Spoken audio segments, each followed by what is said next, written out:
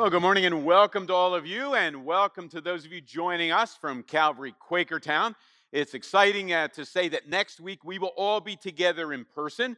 Calvary Quakertown will join us for our baptisms, and so if you haven't seen those people for a while, I encourage you, make sure you come and connect with the Calvary Quakertown people, and you Calvary Quakertown people, connect with the Souderton people as we join together next week.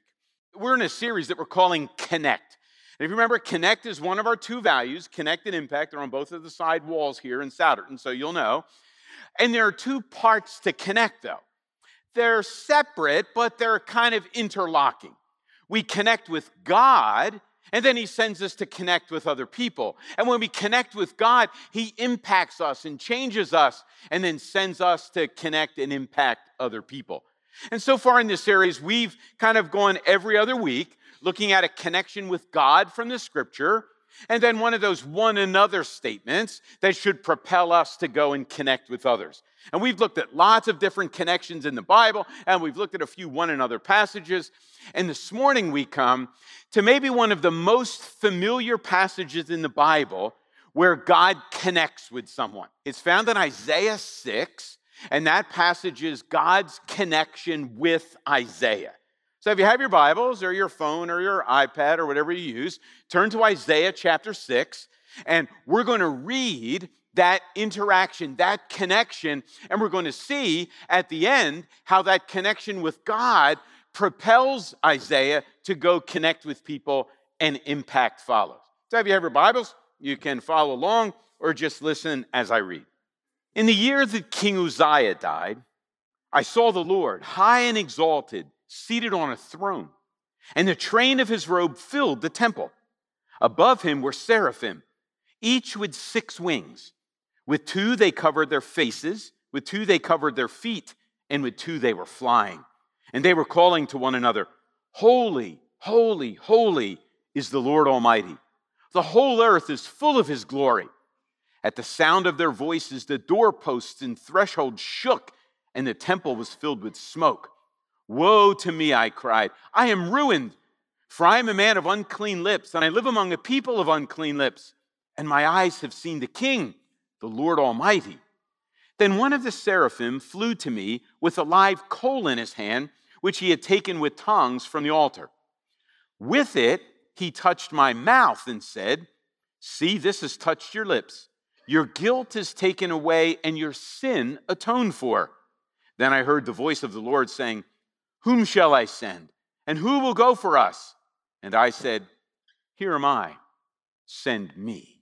Now, I'm not sure if you've noticed as we work through some of these connection with God that leads to connection with people passages, but one of the things that I've been reminded of through this series is that our thinking about change and transformation is a lot more superficial than the change and transformation the Bible presents.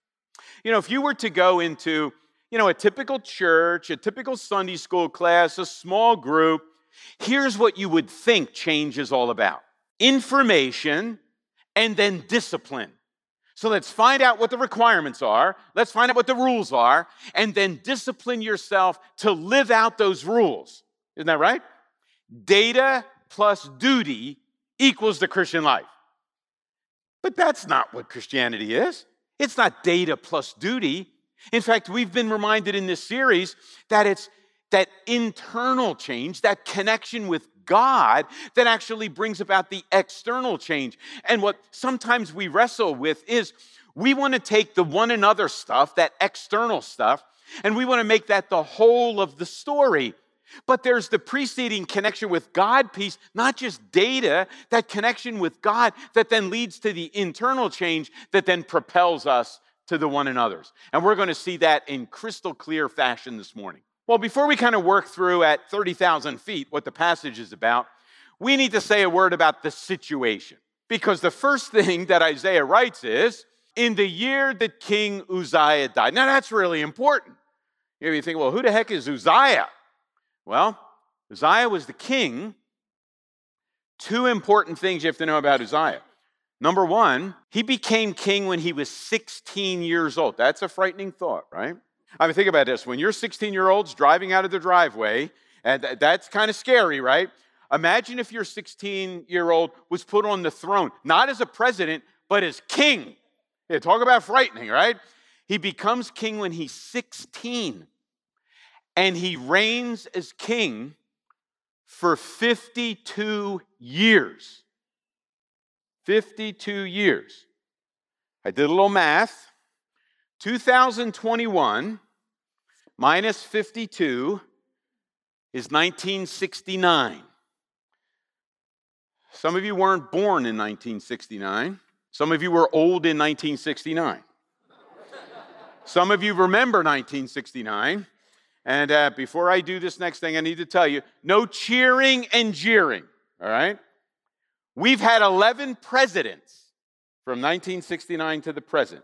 I'm going to read through the list. No cheering or jeering. Johnson, Nixon, Ford, Carter, Reagan, Bush, Clinton, Bush, Obama, Trump, Biden. Judah had one king in that same time frame. But that's not the most significant thing. Uzziah was a really good king. He was like a military genius. I mean, he trained lots of soldiers, and Judah actually became almost a world power. The enemies on the outside were defeated for like the first time. Judah is becoming, a nation now to be reckoned with. He was a strategist. He was an economic wizard. He was an innovator. He invented lots of cool weaponry and stuff to keep them safe. And he was a spiritual guy. He was interested in putting God first. Now, his life doesn't end real well. Kind of tries to take a place of a priest and kind of gets leprosy. But if you leave off that little caveat at the end, he was a really, really good king. All of a sudden, the king, who's a really competent, wise, good king, is dead. And he has ruled for 52 years. It's become familiar. The expectations are high. Judah is a force to be reckoned with. And now Uzziah is gone. Oh, yeah. And on the back burner, Assyria is beginning to rise. So the king that was the military genius and protector and fortifier of Judah, he's now gone. And Assyria, the enemy, is beginning to rise and become more powerful. Before we think about what happened to Isaiah, let me ask you a question. What do you do when the familiar and the certain is taken away? What happens in your life when the things that you're trusting and the things that are going well all of a sudden begin to evaporate? What do you do when your finances or cash flow drastically changes? What do you do when your health begins to go south? What do you do when your job is now very tenuous? What do you do when situations in your life are beginning to fall apart and you're wondering if the future isn't just going to allow you to thrive, is the future even going to allow you to survive? What do you do? Are you paralyzed with fear? Do you begin to maneuver, right, and manipulate and try to, coerce people and cause them to go the direction you want? You know what should happen, and so you begin to kind of work with them and change them and try to get things to go your way? Or do you become really religious, right, at least on the outside? You start reading your Bible faithfully, saying your prayers, because there are a bunch of things you need God to do. He needs to show up and, Lord, here's your marching orders for today and this week. And what do you do when your life begins to crumble and those things you've been trusting in that have brought you comfort and peace, prosperity, are gone? That's the situation that Isaiah is in. Well, what happens? Isaiah catches a glimpse of God. A really weird thing happens, right? He goes to church, and he's a prophet, right? So he's probably gone to church. He's gone to the temple dozens of times, probably hundreds of times. Oh, but this time is radically different. He goes to church and he connects with God there. Boy, what a radical thought. You go to church and you actually connect with God.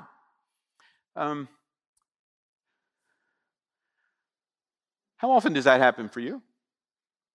You've heard of the expression, sure you do, you watch baseball, but 162 games, very long, boring season. Have you ever heard an announcer say, oh, they're just going through the motions today? If you don't know what that is, just watch the Phillies many games, right? They're just going through the motion. You don't run out the fly ball. You don't run out the infield ball anymore. You're just going through the motions today. 162 times, all those. You ever go through the motions like when you go to church? Oh, Sunday morning, got to do the drill. Thankfully, it's back to 9:30. Now we got to move it up a little bit. Oh, we're meeting outside next week. But you just kind of check the box. God didn't send his son to come to earth, die on a cross, rise from the dead, for us to go through the motions. God didn't go through all that so we can run programs. God didn't do all that so we can have meetings. God didn't do all that so we can gather together and sing songs and listen to a sermon. God did all of that so we have access and we can connect with him. Here's what Isaiah writes based on his connection with God in Isaiah 6. In the year that King Uzziah died, when all of life, all hell's breaking loose in his life, I saw the Lord high and exalted, seated on a throne, and and the robe filled the temple. And they were calling to one another, holy, holy, holy is the Lord Almighty. The whole earth is full of his glory. Can I be Captain Obvious for a second here? You say, Charles, you usually are. Captain Obvious right now. King Uzziah was a really competent king. He had been on the throne for 52 years. All of life's beginning to fall apart. What does Isaiah need? He needs to catch a glimpse of the eternal king who doesn't rule for 52 years. He rules from all eternity to all eternity. And he's not just competent, he's omniscient, omnipotent, and all those other omni words, right? He is the ultimate. That's what Isaiah needs. That's what we need. You ever look around and, watch the news or go online and check things? You ever feel like things are falling apart? Things that are familiar to you, things that maybe you've trusted in, and it's all evaporating. What do we need? We need to catch a glimpse of the throne that has always and will always be occupied. And it's not in D.C., it's not in some other national capital in the world, it's in heaven. And the one who sits on the throne is God. I was reminded of a story that and the same idea we kind of wrestle with. A pastor friend of mine, years ago, he was preaching on hell, not a happy topic. He's preaching on hell. And after the service, he was standing in the back, and this woman came up to him and she said, Pastor, my God would never send anybody to hell. So he thought for a minute and he said, you know what? You're absolutely right. But your God is a figment of your imagination. I was talking about the Creator God who's described in the Bible. You're free to create any kind of God you want, but the only God that's real has disclosed himself to us in the Bible. You were thinking about your God. I was talking about the only God. You ever wrestle with that? You ever have that, statement formulating on your life? Well, my God, how closely does your God line up with the real God? That's kind of the big question, right? Isaiah meets the real God, right? And all of a sudden, everything changes for him. And you got these seraphim, right, flying around, these angelic beings, these glorious creatures. And if you read through the rest of the Bible, when human beings are in the presence of an angel, often they're tempted to worship. Do you ever notice that? And the angel's like, no, get up. I'm a created being just like you. You're not allowed to worship me now. And they pull them up. These angelic beings are crying, holy, holy, holy to the one seated on the throne. And it's really important to think about what they're doing with their wings. You ever hear that? With two wings, they're covering their eyes because God is so glorious that these angelic beings can't even look at him. Just like we can't stare into a bright sun, they can't even look at God. Two wings, they cover their feet, just like Moses, right? You're standing in the presence of holiness. Take off your sandals. You've got dirty feet. And with two wings, they're flying, ready, waiting to do God's bidding and serve him in whatever he wants done. That's a pretty good model for us, right? Recognizing who God is, too glorious to look at, recognizing something about ourselves. We've got to cover our shame from his presence because we're unfit to be there, and with two, ready to serve in whatever he calls us and sends us to do. And then you've got that whole holy thing, right? Holy, holy, holy. Back in the ancient world, they didn't have italicized type or bold print or all caps, right? The way you do Twitter or Instagram stuff today for sending an email. So they would repeat things that they wanted to emphasize. And you can check me out on this. There is only one description of God that gets the 3 times name, and that's holy. God's holy, holy. That's for emphasis. That's bold print. That's italicized, right? That's all caps. Holy, holy, holy. Now, what does that mean? Well, holy, we've talked about this. Holiness is kind of this weird push and pull kind of thing, right? When you're in the presence of holiness, there's an attraction to that. You're in the presence of greatness. You want to kind of be there, and you're kind of pulled in. But at the same time, holiness is threatening. You want to get away. So let me ask you a few questions. Do you want your picture taken next to the most beautiful model in the world? Heck no, right? We don't get our picture taken with somebody who's less than mediocre, right? Because we'll look a little better. Do you want to walk onto the court or up to the table or onto the field with, after a world-class Olympian has just competed? Of course not, right? Do you want to go up to the boardwalk, where you throw the ball and you get to throw 45, 50 miles an hour, right after Wheeler has thrown 101 at the same thing? No. See, when you're in the presence of greatness, there's an attraction. I can't believe he can do that, right? But then there's also, but I don't want to, I can't do that. I want to be far away from him. There's an attraction and a threat at the same time. That's the angels, right? They're covering their faces. They're threatened, and yet at the same time, they can't leave his presence. That's holiness. Have you been there? How recently have you been there? Well, the last time you've been there is probably the last time you connected with God, because remember, connecting with God is not data plus duty. Connecting with God is catching a glimpse of who he really is. We describe worship that way. Here's how we define worship. Worship, in our understanding of Calvary Church, is seeing God accurately and responding appropriately, catching a glimpse of who he is, and then the response comes naturally. Well, it isn't just God. Isaiah then immediately moves the focus to himself. Because when he sees God, he immediately recognizes a few things about himself, and they're not good. Here's what it says. There it is. Woe to me, right? That's a cry of agony. I am ruined. I'm a man of unclean lips, and I live among a people of unclean lips, and my eyes have seen the King, the Lord Almighty. He catches a glimpse of God, and immediately he catches a glimpse of himself. It's always that way. You cannot understand yourself unless you understand something about God. And here's a really weird thing. And you cannot understand all you need to know about God until you understand something about yourself. There's almost like this cycle of knowing that we run through our whole lives, right? Knowing God leads to knowing yourself a little better. Knowing yourself leads to knowing God a little better. And you run around that cycle. That's what the process of Christian growth is, right? Connecting with God, then you're able to see some things about yourself, and you go back to God. And some of you think, wait a minute. How in the world, by catching a glimpse of me, can I understand something about God? All right, phrase it like this. I posit that Adam and Eve knew some things about God better after the fall than before the fall. Now, again, before the fall, they could see more clearly, right? Sin's not distorting their view, right? Their fallen nature isn't kind of messing up things. Oh, yeah. But after the fall, they now knew God as Savior.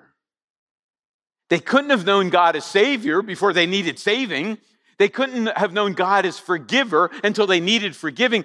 And so knowing who God is, we're made in his image. You have to know God to know something about yourself. But then in knowing yourself, you learn more about God. And we need to run around that cycle.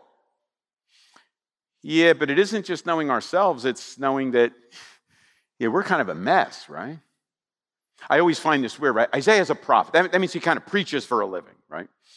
He talks. He speaks for God, and he kind of interprets what God says. The people say back and forth.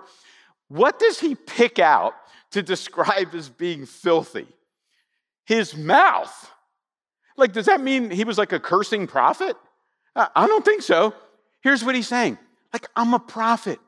My best gift is talking. What does that mean?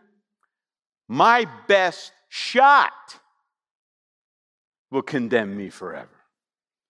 If our best gift is unworthy before God, what does that say about our worst stuff? Isaiah will say again in his book, all of my righteousness is like filthy rags before God. Notice, it doesn't say your worst sins are like filthy rags. Your best acts are filthy rags before God. Wow. Well, then what happens? Now we got the setup, right? He catches a glimpse of God. My guess is he's kind of doing what the angels are doing, right? He's kind of recognizes his sin, how deep it is. He's covering his eyes, and then he sees that. He's recognizing this distance. And then one of the angels goes over to the altar, right, where the stuff was burning, uses tongs because coals are hot, and the angel picks up a coal with the tongs, flies over, and touches Isaiah's mouth with it. How many of you have ever bitten into a slice of pizza with molten mozzarella when it wasn't cool, right? Your mouth hurts for the next week, right? Okay, you think that's bad? Try chewing on a live coal this afternoon, right? Yeah, chew on that and my guess is maybe somebody will like you won't be able to talk for a while. Think about that. Isaiah's probably thinking, what? I'm in agony, and the angel comes and puts a live coal in my mouth. What? You know what that's symbolic of? There is pain involved in this connection with God. We know that better as confession and repentance. There's a little bit of a sting to those things for folks, right?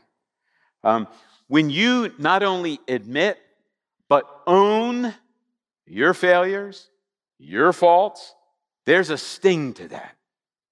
We will almost do anything rather than admit and own our failures, wouldn't we? It's always somebody else's fault. Oh, yeah, but circumstances did this. No. The sting is, I did it. I said it. I felt it. I rebelled against it. I own it. Unless you admit and own what the failure is, you can never get to a solution, right?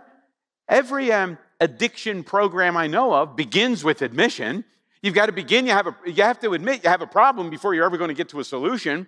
Before you ever go under surgery in order to get the tumor removed, you have to admit you have a tumor. In order to get rid of this, if you have a tooth that's bad, in order to get it fixed, you have to admit you need something done with the tooth. But there's pain in confession. There's pain in that repentance.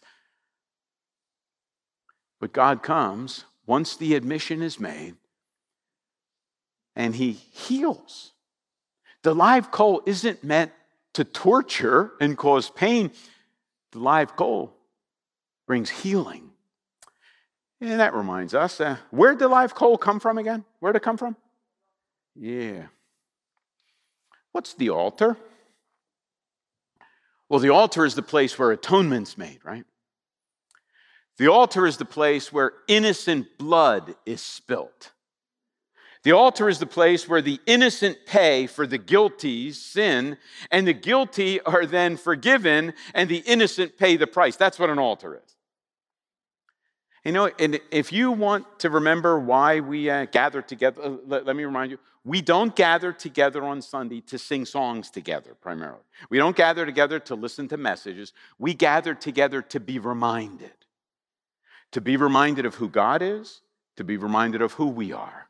to be reminded of a gracious, loving God who provides for us to be forgiven and to have an opportunity to confess and repent, we gather together to remember all that.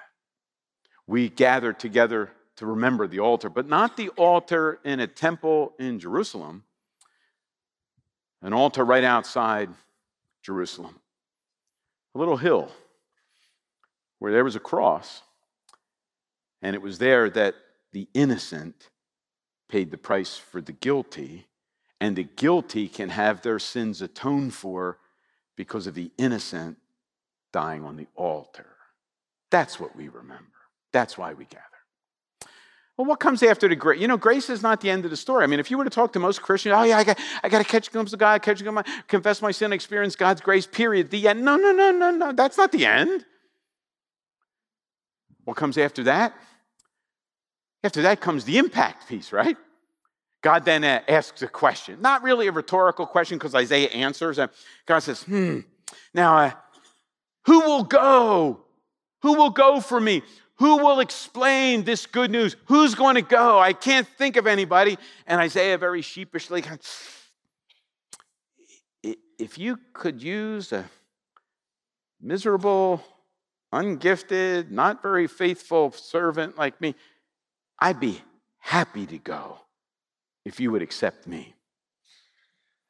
And the rest of the chapter lays out what Isaiah is commissioned to do. Go and preach, but nobody's going to listen. Go out and live this message, but nobody's going to care. That doesn't matter. Isaiah's got to be faithful to the mission. He's not responsible for the response that others give. He's responsible for his response. Now, I find it very interesting that this is Isaiah's call to ministry, right? This is his call to being a prophet. Why is it in chapter 6? Like most of the other prophets, their calls are in the beginning, right? Read Jeremiah, it happens in the first chapter. Why does Isaiah's call come after 5 chapters? Like Isaiah put this up front. That way we can understand all what's happening. Oh, no, it makes perfect sense. Here's why Isaiah's call comes in chapter 6. Because God is giving Isaiah a paradigm. You see, there's a question. You read the first 5 chapters today and you tell me. The first 5 chapters of Isaiah give us a question. And here's the question.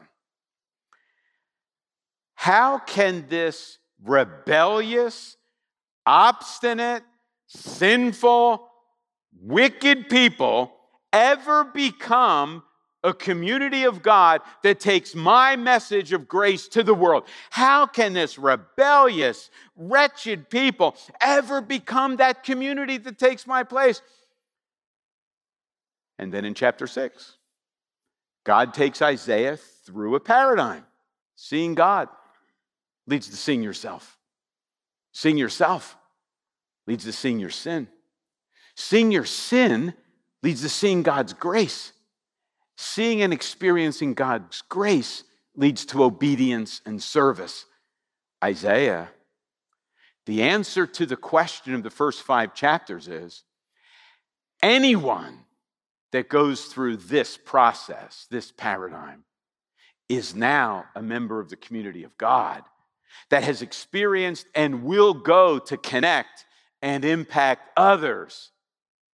Isaiah, what I took you through must be what Israel, Judah goes through.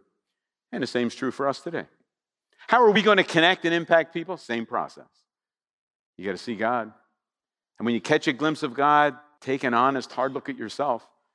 And when you're looking at yourself, admit and own your problem, your sin. And then you're in a position to experience and see God's grace. And when you see his grace and experience, then and only then are you propelled to obedience and service. It's when you experience that you become someone who can continue what Jesus started. The paradigm runs from Genesis to Revelation. Isaiah 6 is kind of like a roadmap, a really good example, kind of like the GPS of how to connect with God. It's not just data plus duty. It's catching a glimpse of who God is. then seeing yourself, admitting and owning your problem, experiencing God's grace, and then being sent to impact others with that message we call the gospel. Let's pray. Father, we give you thanks for this passage that is a paradigm that was real for Isaiah, a paradigm that you called Judah to go through, and a paradigm that is still true for us today. Lord, I pray that you wouldn't allow us to settle for that data plus duty message that is so prevalent today. Help us to realize connection with you is a whole lot more than putting some data or information into our brain.